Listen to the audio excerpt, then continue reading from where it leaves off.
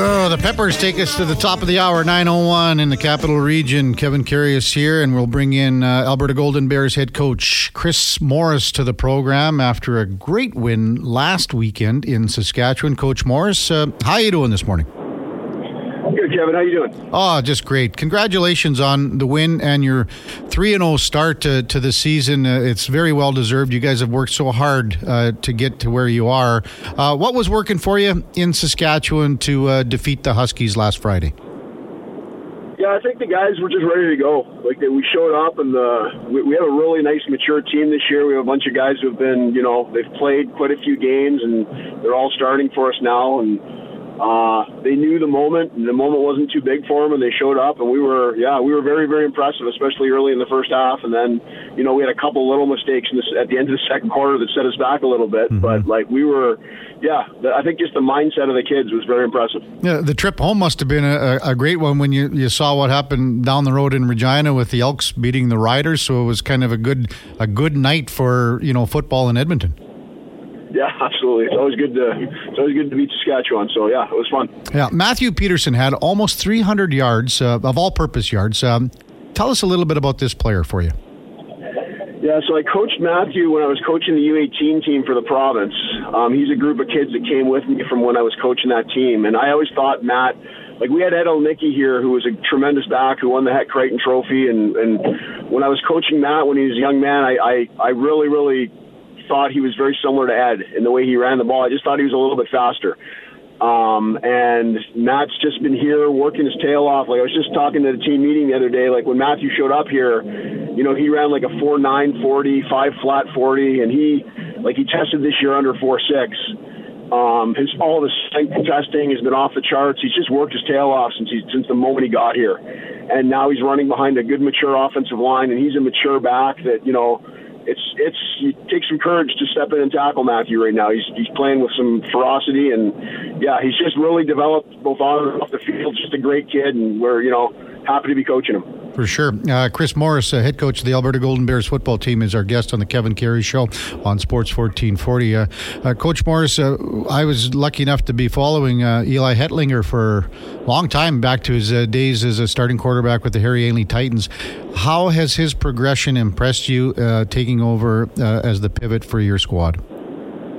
Yeah, Eli's a very impressive young man. Like, he's tremendous in the classroom, tremendous leader in our program. He redshirted actually with us for a couple years. They did the COVID year and then 1 year after in the abbreviated season because we knew he had something special and we wanted to have his best 5 years. I think he's even as impressive as he's been. I think he's scratching the surface of what he can be. He's you don't know what that position can look like until you get someone who's pretty special. And he's one of those guys that, when he's in there, some good things are going to happen. He's going to take care of you. And he's, just a very impressive young man. He's been that way since we had him out practicing with us when he was playing for the Edmonton Chargers. We used to bring those young kids out and practice with us on our Thanksgiving week. So I can remember him from way back then. He went to Edmonton Elks camp just to kind of sniff things out. How much do you think that helped him going into this year?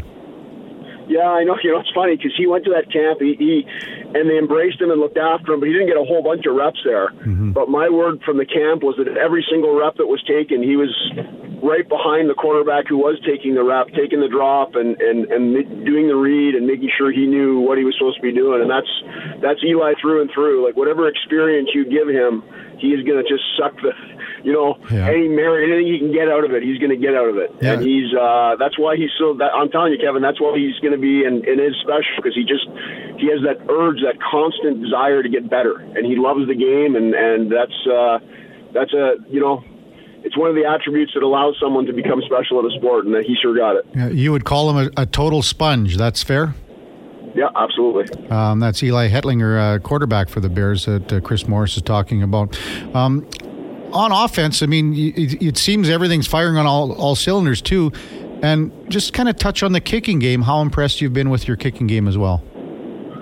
Yeah, again, it's another kid, the Calgary kid, Jonathan Gastini. He's been our kicker here for several years. He was an all-star a couple years ago. I think one of the best place kickers in the nation. I think he can be playing in the CFL someday at place kicker.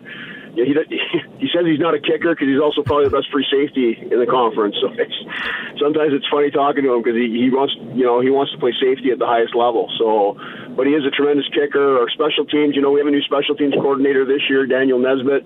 Joined us. He was a Masters of Coaching student here with us for a couple years, and then we decided to keep him on, and he's worked with our linebackers, and now he's doing our special teams, and he's doing a tremendous job working with those kids. And yeah, we have a long way to go still, Kevin. There's lots of area for us to improve, but we certainly have embraced the idea that if we just get a little bit better every day, we're going to be okay, and this group's certainly doing that right now. Chris Morris is our guest on the Kevin Karius Show, Sports 1440. Let's talk a little bit about your defense, Chris. To go into Saskatoon, Griffith Stadium it's a tough place to play and tough place to be successful. What have been the keys for you defensively this year? Yeah, again, the veteran leadership we're getting right now. We have some guys on our defense that have been with us for many years now and that are playing at a really high level. I think Tyshawn Blackburn and Charlie DeLand in our secondary and Jonathan Gastini, just to mention three, that secondary. I used to have a coach here a few years ago named Wade DuPont. He's back in Saskatoon now looking after his parents, but he was a tremendous coach here for several years. We're hoping to get him back at some point when that resolves itself. But he always talked about games played. How many games played do we have in the secondary? How many games have they played together, right? And we had some talent. For a few years we've had some talent, but the games played are now starting to really add up for those kids in the secondary. And in our linebacking core, Reese Flunder's a tremendous player. Chase Tattern, our Cole Priestley is our Sam linebacker, doing really well. And then our defensive line, Quadwell Bohan is a kid we got from Calgary who went to Calgary Stampeders training camp last year, got sent back for his final year of eligibility. Him, Ty Anderson's a young emerging player, and then our old warhorse, Riley Safransky.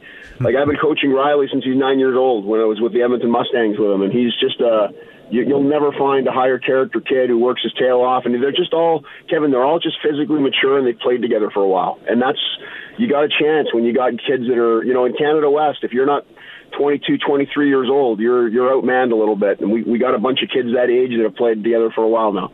Yeah, and did that COVID year, did it sort of help, I don't know, fast track might be the wrong word, but, maybe kids that were in their first year or something like that, did that help them where they are now, Chris?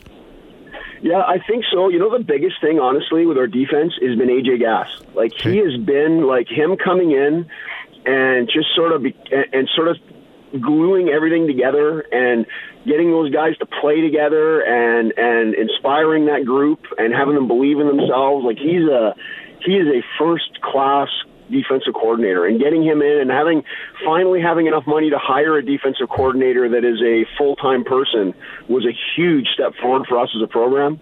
It's a way different deal when you got guys coming in after work at 5 o'clock and trying to get prepared, as opposed to having someone there all day to get that defense ready. And we got the right guy there. He's doing such a great job for us.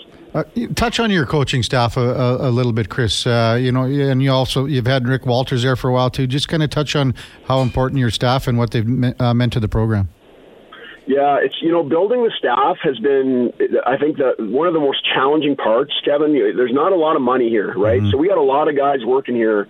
There's a lot of my staff that work for very little money. Yeah. We got guys that are here, just we're paying their rent basically, and they're staying here in town and and working for us for a whole season. And that's kind of the way it works here. We don't get a whole bunch of funding for football, so we have to raise a lot of it ourselves. So our if you look at our staff and look at it, AJ obviously is a cornerstone of our defense, but Daniel Nesbitt and actually his dad Greg, who came from Regina. He's a 40-year coach, working with our D-line, working alongside Brent Corday with our defensive line. Those guys are football junkies. They just will do anything. They love football. You talk about Eli and those sponge-type people. They're just football fanatics, right? And then you look at our secondary, and bringing in Jordan Lieberman was the head of the BC Minor Football Association, and he coached at the college level for several years. We recruited his son because we really think he's going to be a special free safety down the line. And then I got to know Jordan and started talking to him, and saw by some miracle we convinced him to come help us. So he's working with our secondary now. And then on the offensive side of the ball, obviously Rick with Smith Wright, who's our strength and conditioning coach. They work together on it, and Ryan Brower we brought in, who used to run the Peak School of Football out in Sherwood Park, and him and Aaron Olba are working with our receiving core now, and Peter Kajuska's come on to help me with the offensive line. So we got a really nice, just such a good group of people, and they all care about the kids, and they all want these guys to achieve everything they can on and off the field, and we have a lot of football knowledge now on our staff. And Kevin, I'm telling you, just having the ability to have those guys working during the day and getting prepared and actually making this thing into, like, there's credible programs and there's programs that are just sort of functioning. If you're not working all day with several people to come up with a game plan and to prepare for practice, like, you're really not going to be in the mix. And that's kind of where we were for a few years, but we're in the mix now. We've got smart, dedicated people working all day long to prepare our kids, and that's where you need to be. Chris Morris, our guest on Sports 1440. Your recruiting has been outstanding for a lot of years, but the thing is that people think that, you do it kind of at the end of high school football season. You guys started way before, and you were kind of trend-setting in this. I think you were kind of ahead of the curve. Can you describe how that process has gone for this program and how you've kind of been maybe ahead of some other teams in Canada West? Yeah, I don't know if we're ahead. I think we do it a little different. We're really a relationship-based thing here. Like, we don't splatter recruit. Like, we don't just send out 10,000 emails, and what we do is we're very, very attentive to the kids we want to recruit.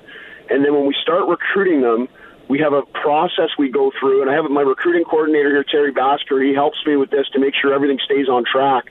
But, we'll talk to a kid, and I'll sit down and I'll talk to that kid myself. Every kid we deal with, I talk to him first. And it's about, here's our core values. Here's what we do here at U of A. We're faith football, faith family first, school second, football third, growth, service, excellence. We talk about the pillars we're building this program around, what we expect of our guys, our academic supports, our football development, all those things. And then if it's like, man, if you like what you hear and you think this is something you'd like to do, then let's start talking football. And what we do then is the next meetings with my defensive coordinator and my offensive coordinator, and they go through the football piece. Then I meet with them again, and we bring them in for a visit, and we show them around, and it's a long process with us, Kevin, where we start early. Like, those younger kids, I'll reach out to them when they're in grade 9 and 10 sometimes, and just say, hey, man, how are your marks? Like, where are you doing? How are you doing with school? And I'll sit down with them sometimes and go through their schedules and be like, this is where you need to be if you want to get into university. So you sort of lay those seeds when they're young, just talking about what they need to be able to do. And then when they start getting to that grade 10, 11, 12 range, you start that active recruitment process. And we've been very successful with that. I think just because we do spend a lot of time and care on it, and it's important to us to bring the right people in here. So I don't think we're ahead. I just think we do it a little bit different than a lot of places. Well, you're doing a good job at it. One last one for Chris Morris. You go from the frying pan into the fire here on Friday. A big win in Saskatchewan, tough place to play, but now you go to UBC. You guys and UBC are 3-0. Just kind of tee up a battle of unbeatens for Friday night. Yeah, they're a very, very good football team. Like, when you watch them play, I think they have one of the most prolific offenses probably in the country. They're really, really good on the line of scrimmage. They have some great skill players. They have that Rooker kid from Texas. He's a very good quarterback for them. Our defense is very, very strong this year, and they're going to be challenged by that group. It's going to be fun to watch that matchup for sure. Our offense compared to their defense, like, they have the number one defense in the conference right now. Like, they have the fewest points allowed, I think, in the conference. So this is going to be a really, really good game, Kevin. Like, we have to be very physical with these guys. We have to go in there with the mentality that, you know what, we're going to beat them up a little bit. We have to be able to execute. If we know exactly what to do and how to do it, I think we're going to be right there, and we'll see what happens. Chris, thanks for jumping on this morning. Best of luck Friday in UBC, and continued success this season. Thanks, Kevin. Much appreciated. All right, that's Alberta Golden Bears head coach Chris Morris. 3-0 to start the year. UBC 3-0 showdown in Vancouver on Friday night. When we come back, Sportsnet's Jeff Merrick will join us on the Kevin Carey Show on Sports 1440 right after the break. Welcome back to the big program. Our regular Wednesday co-host, David Schlemko, feeling a little under the weather today. Couldn't make it in, but David Schlemko is powered by Cougar Paint and Collision, our family helping your family for over 40 years. Cougar PaintandCollision.com. Maybe they could power up Dave, make him feel a little better. Time now for our headliner of the day, brought to you by Mr. Rooter. At Mr. Rooter, they only employ the finest organic grain-fed free-range plumbers. For all your plumbing needs, go to mrrooter.ca. And we bring in Jeff Merrick from Rogers Sportsnet. Morning, Jeff. How are things going out east for you? Yeah, things are great. When I think of the name David Schlemko, I think about the Medicine Hat Tigers and that really speedy team with Chris Russell. And I think about the shootout winner against the Boston Bruins and Tuukka Rask in one of the best Forsberg moves that we've ever seen in a shootout, which is really the Kent Nielsen move from the World Championships years previous, but that's for another story. The one thing that's great about the way that Schlemko did it is Rask knows that he's beat, and instead of stretching out to try to make the save, he just leaves the net. And it's a great play by Schlemko, who, much like Marek Malik against the Washington Capitals, no one expected that move from that player. But when I think of Schlemko, it's really hard not to think about that moment. Well, Jeff, 2 weeks ago, Schlemmer talked about it for about 20 minutes on the show. Yeah? So, yeah. And then last week, we had Willie Desjardins on the show. He would have coached him in Medicine Hat? Yeah, Willie was the head coach for David for 3 years in Medicine Hat, and as you mentioned, Chris Russell was there as a young 16-year-old as well. And probably led the team in scoring every single year. That was Chris Russell back then. Wow, what a speedy team that was. Yeah. Darren Helm would have been on that team too. I want to say that Helm was on that squad too. If you listen to Schlemmer, he says he ran the first power play, and Chris Russell ran the second power play. But a lot of Schlemmer's stories are kind of getting a little bit cloudy. He seems not to remember the Medicine Hat days too well. That's all right. We get a little bit of the stories get a little more stretched, the noses get a little bit longer, and you start saying things like "I've got a million stories," and some of them are even true. And Darren Helm did play on that team in the last year for sure. What a fast team! What a fast Medicine Hat team! Derek Dorsett, another speedy. And tough. Another guy you would, and Tyler Ennis was a 16-year-old in Schlemko's last year. Speaking of water bugs and fast hockey players, that's a speedy squad right there. For sure. The Medicine Hat Tigers, absolutely. Yeah, no question about it. So your partner, Elliot Friedman, was here yesterday, and he showed up 4 holes late because he was busy working. He showed up just a bit late for the Barry Cates Memorial Golf Tournament. So got to talk to him briefly last night. So he's out here working. Sorry to hear that.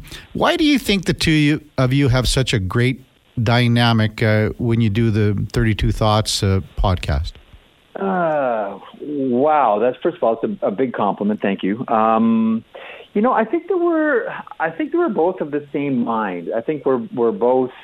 If we're going to do something, we're going to do it all the way. If you're in for a penny, you're in for a pound. I think both of us have been, obsessed about hockey our entire lives and, probably kicked out a lot of important, relevant information that would be helpful for our lives in order to make room for hockey information in our brain space. And like Elliot and I are the same vintage. We broke in at the same time at the same radio station in Toronto.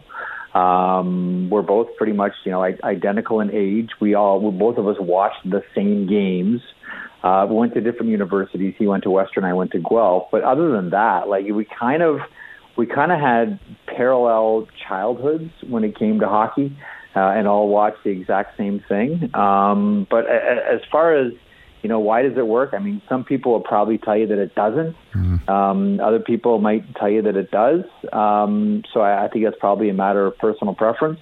But I think underlying all of it, there's as much as we joke and kid each other, I think there's a baseline of respect between both of us. I certainly respect everything that Elliot does in one of the most difficult positions in the industry, in a very stressful position as well. But I think a lot of it is just, we're fully committed to this sport, always have been, and, probably always will be. For sure. Jeff Merrick is our headliner for Mr. Rooter on the Kevin Karius Show, Sports 1440. When you were talking about just even guys off of David Schlemko's team in Medicine Hat, a long time ago, you have that gift of having that memory of maybe watching a player, seeing a player, doing a reporting on a player from years and years ago, and then even last week. But you can remember all these guys. Is that just? Have you always had that? And how do you kind of relay that information to all your listeners and viewers? So I blame my parents. Now, here's where I'm going with this one, Kevin. So when I was a kid, and this is obviously pre-internet.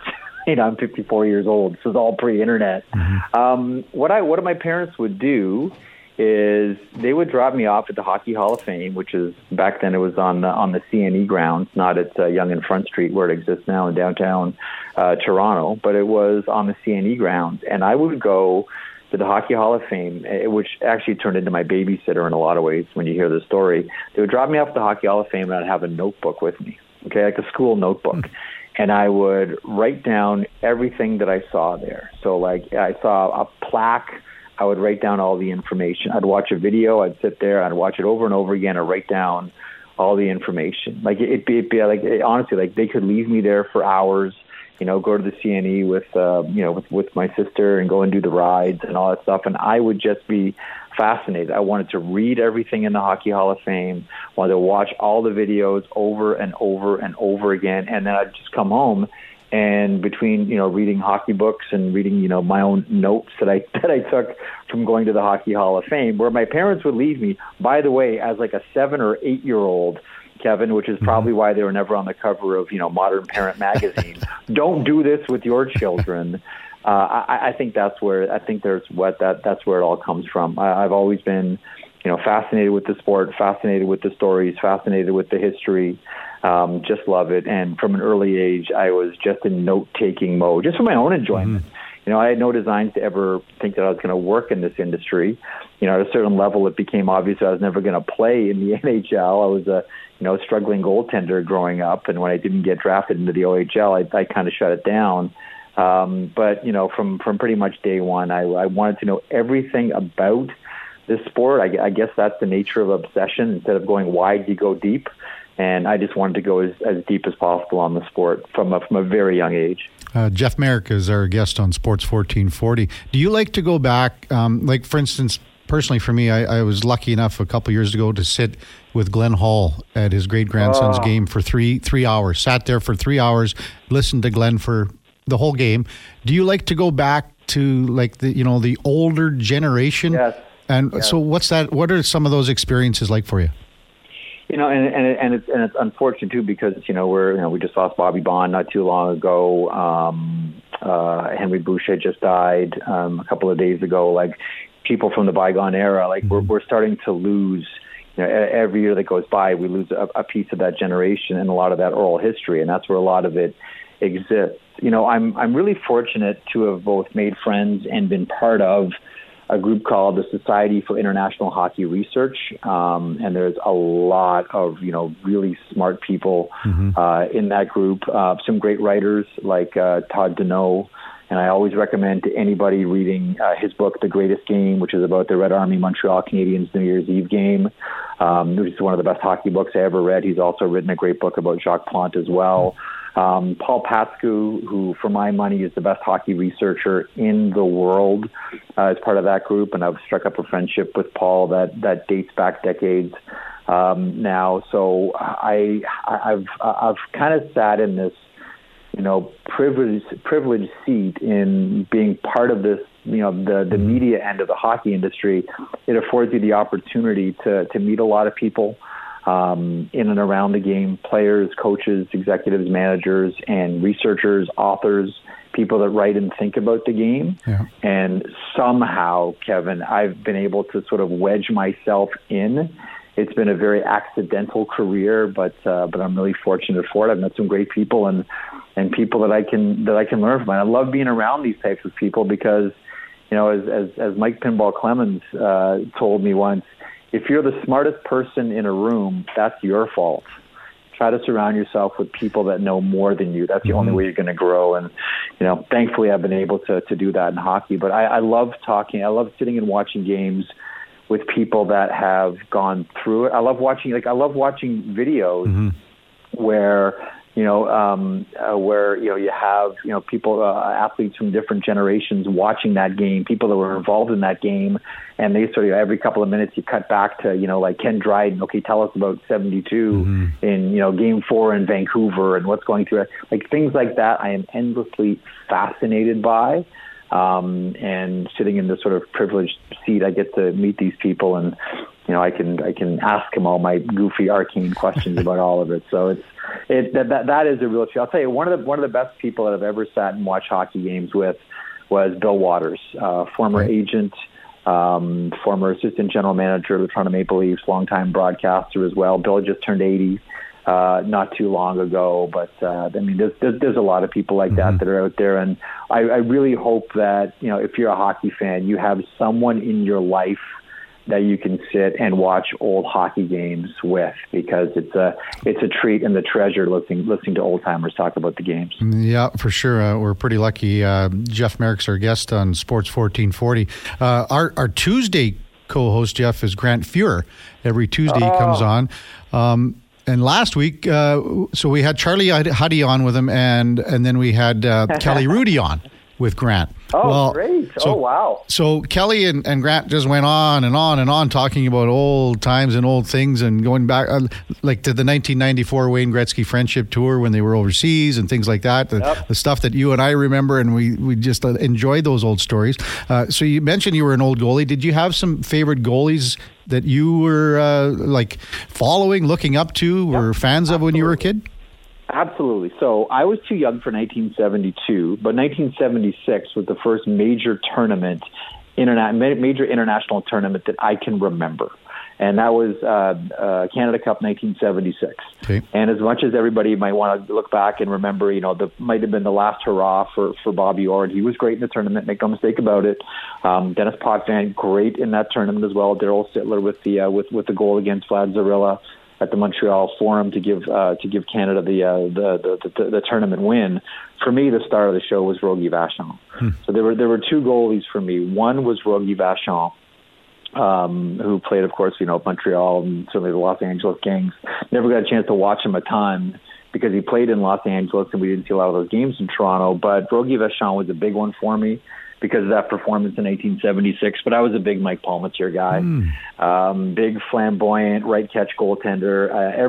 Every time he changed his equipment, whether he changed his stick, he'd be using a Canadian one day, and then he would change to using a Vic, and all of a sudden, like, hey, Dad, can I get a Vic hockey stick? Or now Palmateer's using a Coho, and can I get a cheater on my glove? And now he's gone to a DNR blocker. Can I get a DNR? Like, it was that level, Kevin, of sort of fanaticism that I had about Mike. I still have, I'll tell you, it's so embarrassing. I still have my old Mike Palmateer scrapbook. With every time there's a picture of Mike Palmateer in the Toronto Star, I would cut it out and put it in the scrapbook, and I just loved it. I was looking at it not too long ago and going down memory lane of my adoration of Mike Palmateer. But those were the big two for me growing up as a goaltender. Mike Palmateer, who I just adored, but the Rogie Vachon performance in 1976. Here's this smallish goaltender who's standing on his head and helped Canada win that glorious tournament, which I believe. Like, I think that was that team Canada. I'm sticking my neck out on this one on your show here. I hope I'm right. I think that team put more players in the Hockey Hall of Fame than any other team in the history of the sport. I think that 1976 Team Canada team has the most Hockey Hall of Famers in it. Well, you're probably right. I mean, the only other one I could think of is maybe 87, because I think 72 maybe was probably a little bit too early, and there's a lot of guys that on that team that weren't, maybe people don't really remember, that maybe had the accolades and maybe were the big time names and big time players, but still, I mean, great players for sure. We want to just a couple more if you got time. A text coming in for you, Jeff, from Hampton Steve. Similar to asking why Jeff and Elliot work well together, can you ask him why him and Greg Wyshynski also work so well together? Man, I love that. Yeah, they are much more opposite than Jeff and Elliot. So kind of discuss that dynamic.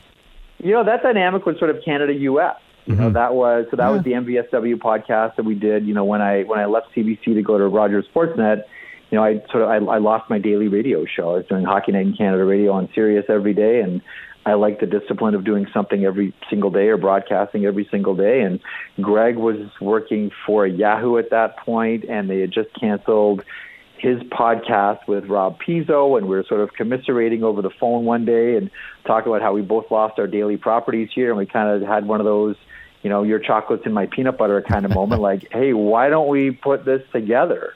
The dynamic was different because he was very coming at it from a, you know, he was an American hockey viewer and I was a Canadian hockey viewer. I think we both took a sort of lighthearted approach towards the game and looked for, like, unlike this property that I do with Elliot, where it is a news lead, this is a sort of, okay, how does this thing work? Let's have a look under the hood. It sort of tries to answer the question, how does this work? I think the MVSW podcast kind of worked because that pod, more than anything else, Kevin, looked for the humor in hockey. Mm-hmm. So there are two very distinct perspectives, two very distinct things, and where Elliot and I, you know, look for news and, you know, trying to describe how the industry is working, that one was always looking for the punchline, and it was much more of a personality-driven pod. Great question, though. Great question. Well, I mean, again, a different dynamic, but still that cohesiveness, I guess, right?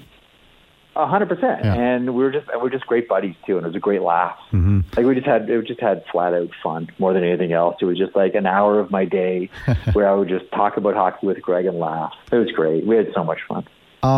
Wrestling. What's your love of wrestling? Did you watch a lot of Stampede Wrestling, which, you know, obviously originated out here in Calgary? Yeah. But what's your connection with wrestling early on in your career?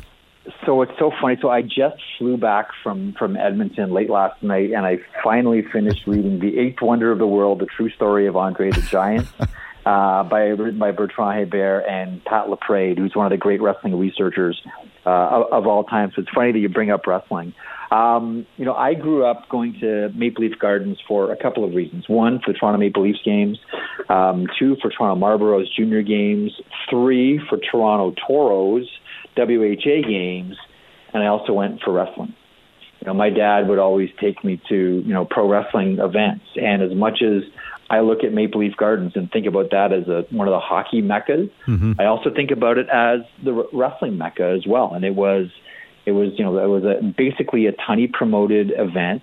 They shared a lot of, there's a lot of great photographs that come out of Maple Leaf Gardens for both hockey and wrestling. Mm-hmm. And that's because of the Turovsky brothers, Nat Turovsky, who I still consider one of maybe the best, you know, hockey photographer of all time. He's also a great wrestling photographer. Like, that brother act was phenomenal when it came to photographs. But much like I fell in love with hockey at an early age, I don't watch a lot of wrestling right now, like none of the new stuff. I'll go to YouTube and watch old wrestling matches all the time, and I probably always will. I don't have the time right now to watch a ton of stuff that's new. Mm-hmm. But I remember going to the first card that my dad took me to. I always tell people, Kevin, wrecked wrestling for me forever.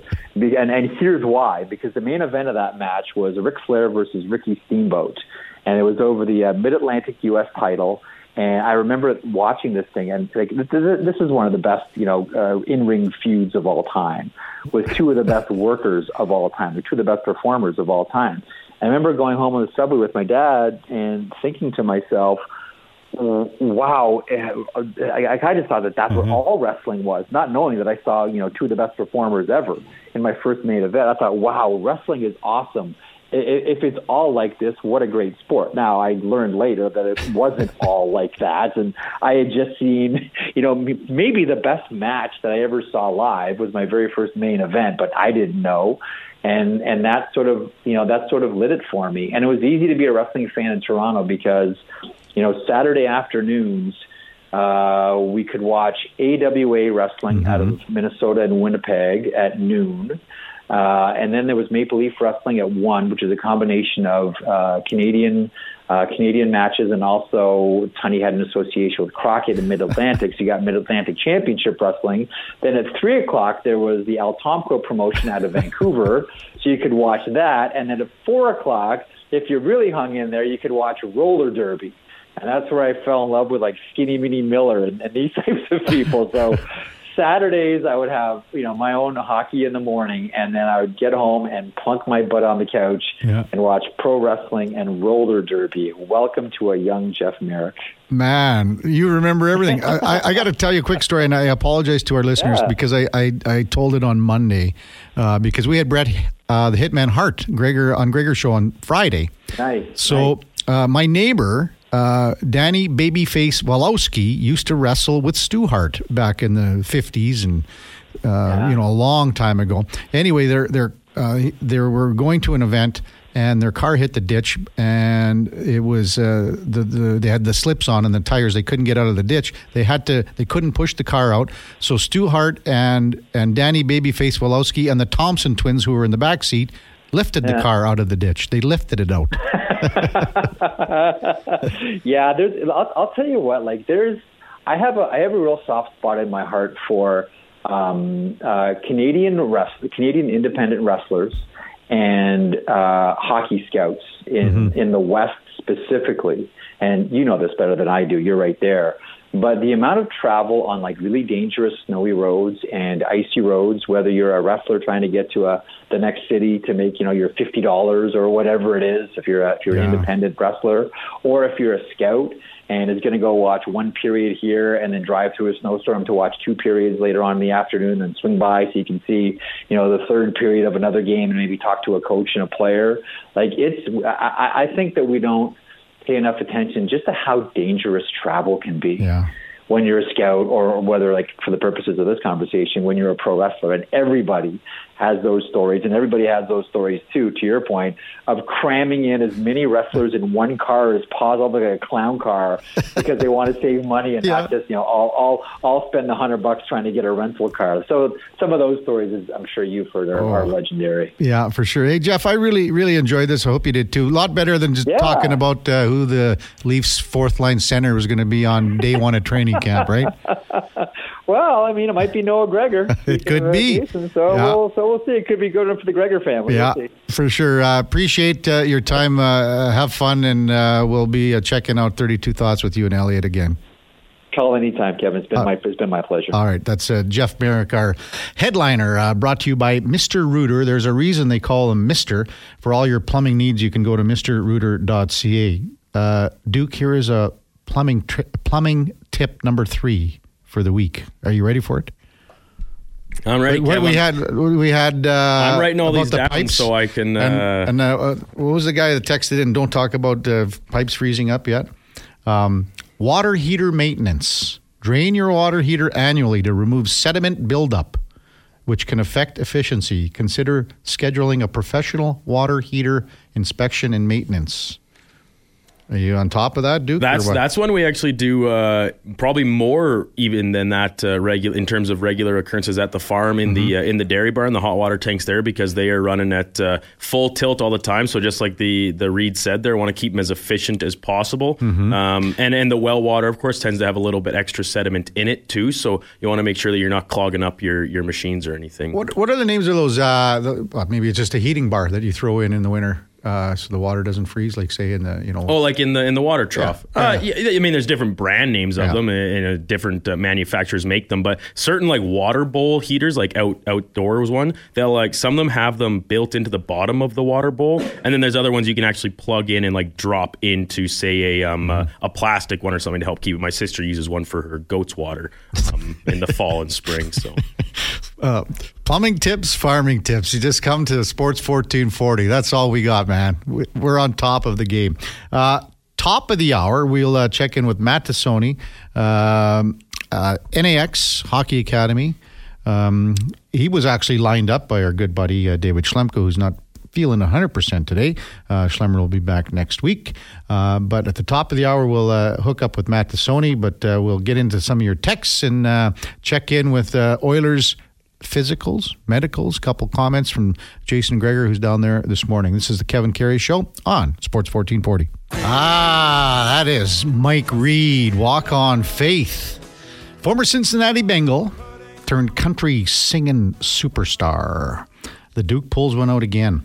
Jason Greger is down at Oilers training camp, has been kind of reporting on a few things. Adam Ernie, he says, will wear number 21. Oilers released their training camp roster, 31 forwards, 19 defensemen, 6 goalies. Greggs has obviously talked to a few guys coming out of the room. You kind of heard Mark Spector say, well, they go in groups. So you do the fitness testing, you do everything, then you come out and they just kind of scrum a few guys. This from Jack Campbell, courtesy Jason Greger. I'm excited for the season. I learned a lot last year. As tough as it was, it allowed me to grow. He added that he's confident he can play like he did the previous few years and can elevate his game. Emphasized often how much he is focusing on having fun. Greggs also interviewed Stuart Skinner, I believe, and this from Stuart Skinner, that worked with Dustin Schwartz and Tristan Jarry this offseason, says he feels more comfortable entering the year, knows what he expects after playing a full season. This from Stuart Skinner, quote, it was a bit different with more people saying hello. I'm still the same Stuart Skinner, just more people know who I am now, I guess. A lot of people asked about Bo, his son. That's cool. Skinner on what changed, and now that he's the starting goaltender for his hometown team.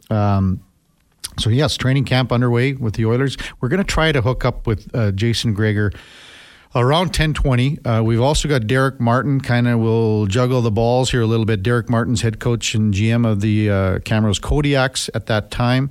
And then we're going to have Matt Tassoni on at the top of the hour from NAX Hockey Academy. So big NFL day in the sense for fantasy football, Duke.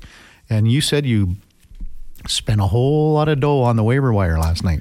Yeah, well, some reports coming out of Cleveland here this morning, not necessarily confirmed yet, but likely to be soon, that the Browns are in fact bringing Kareem Hunt back into the fold there in their backfield.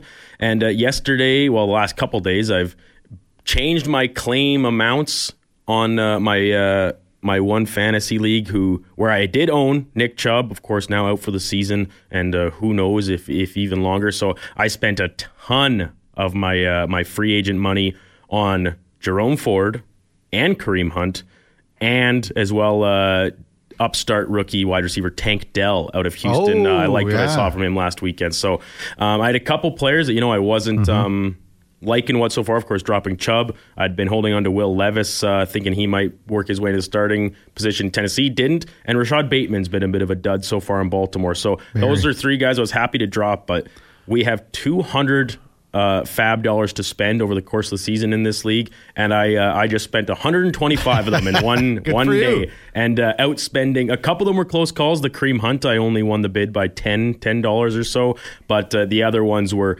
quite overspends if you compare them to what I was up against. But of course, I wanted to be sure, because without Nick Chubb, my team could pretty much be off the rails right away. Did New Orleans receiver Rashid Shaheed go in the first week with your fab guys? In both of my leagues, he was already drafted, because my one league's a dynasty, so we draft rookies every year. So he was picked, and I believe he was a late round pick in my super flex league as well. So I don't think he was on the waiver wire week 1. In the Doopies league, here's Greger again. He's so tight he won't spend any fab dollars, so he waits for everyone to do their picks. So he waits and then gets up at 5:27 in the morning and puts in a request for Robert Woods for Houston and gets rid of Allen Robinson. So Greger does that just so he doesn't have to pay $1 or whatever. Our big so Josh Reynolds went for $33, wide receiver in Detroit, had a couple touchdowns. I'm hoping that Jameson Williams will be the guy when he comes back in 6 weeks, or 6 games, I guess. But Rashid Shaheed went pretty high in ours as well, but not a lot. I mean, we talked about this last week. I mean, there's a lot of, all the movement has to kind of happen almost earlier. It seems like the longer you wait for all your dollars, you're not going to get anything at the end of the year, because guys have, it's not like baseball where you're bringing guys up and, there might be a trade with another league. So it's going to be interesting. Yeah, so many seasons past, I've come to the end of the year and had way too many fab dollars left. And so right now, like I'm off to a decent start. We discussed it last week. My miraculous win in week 1, thanks to the Jets defense, came away with another one this week too. But in this league, we also play against the average score in the league that week. So despite winning 2 games, I'm also 2-2 because my point totals weren't very high in these 2 weeks. So neat. I said, well, I'm still floating in there. I can't afford to take a week off and fall to 2-4 or something. So you got to spend money to make money, as the phrase goes. So spend it if you got it. Shelled out a ton of fab bucks, and hopefully we'll see some results as I now possess the entirety of the Cleveland backfield. For sure. Top of the hour, we will hook up with Matt Tassoni. If you've never heard of him, neither have I. But before that, Michener Allen Auctioneering, next public timed automotive RV auction is now open for bidding. Make your bids at info@maauctions.com. And time now for a sports update. Here's the Duke.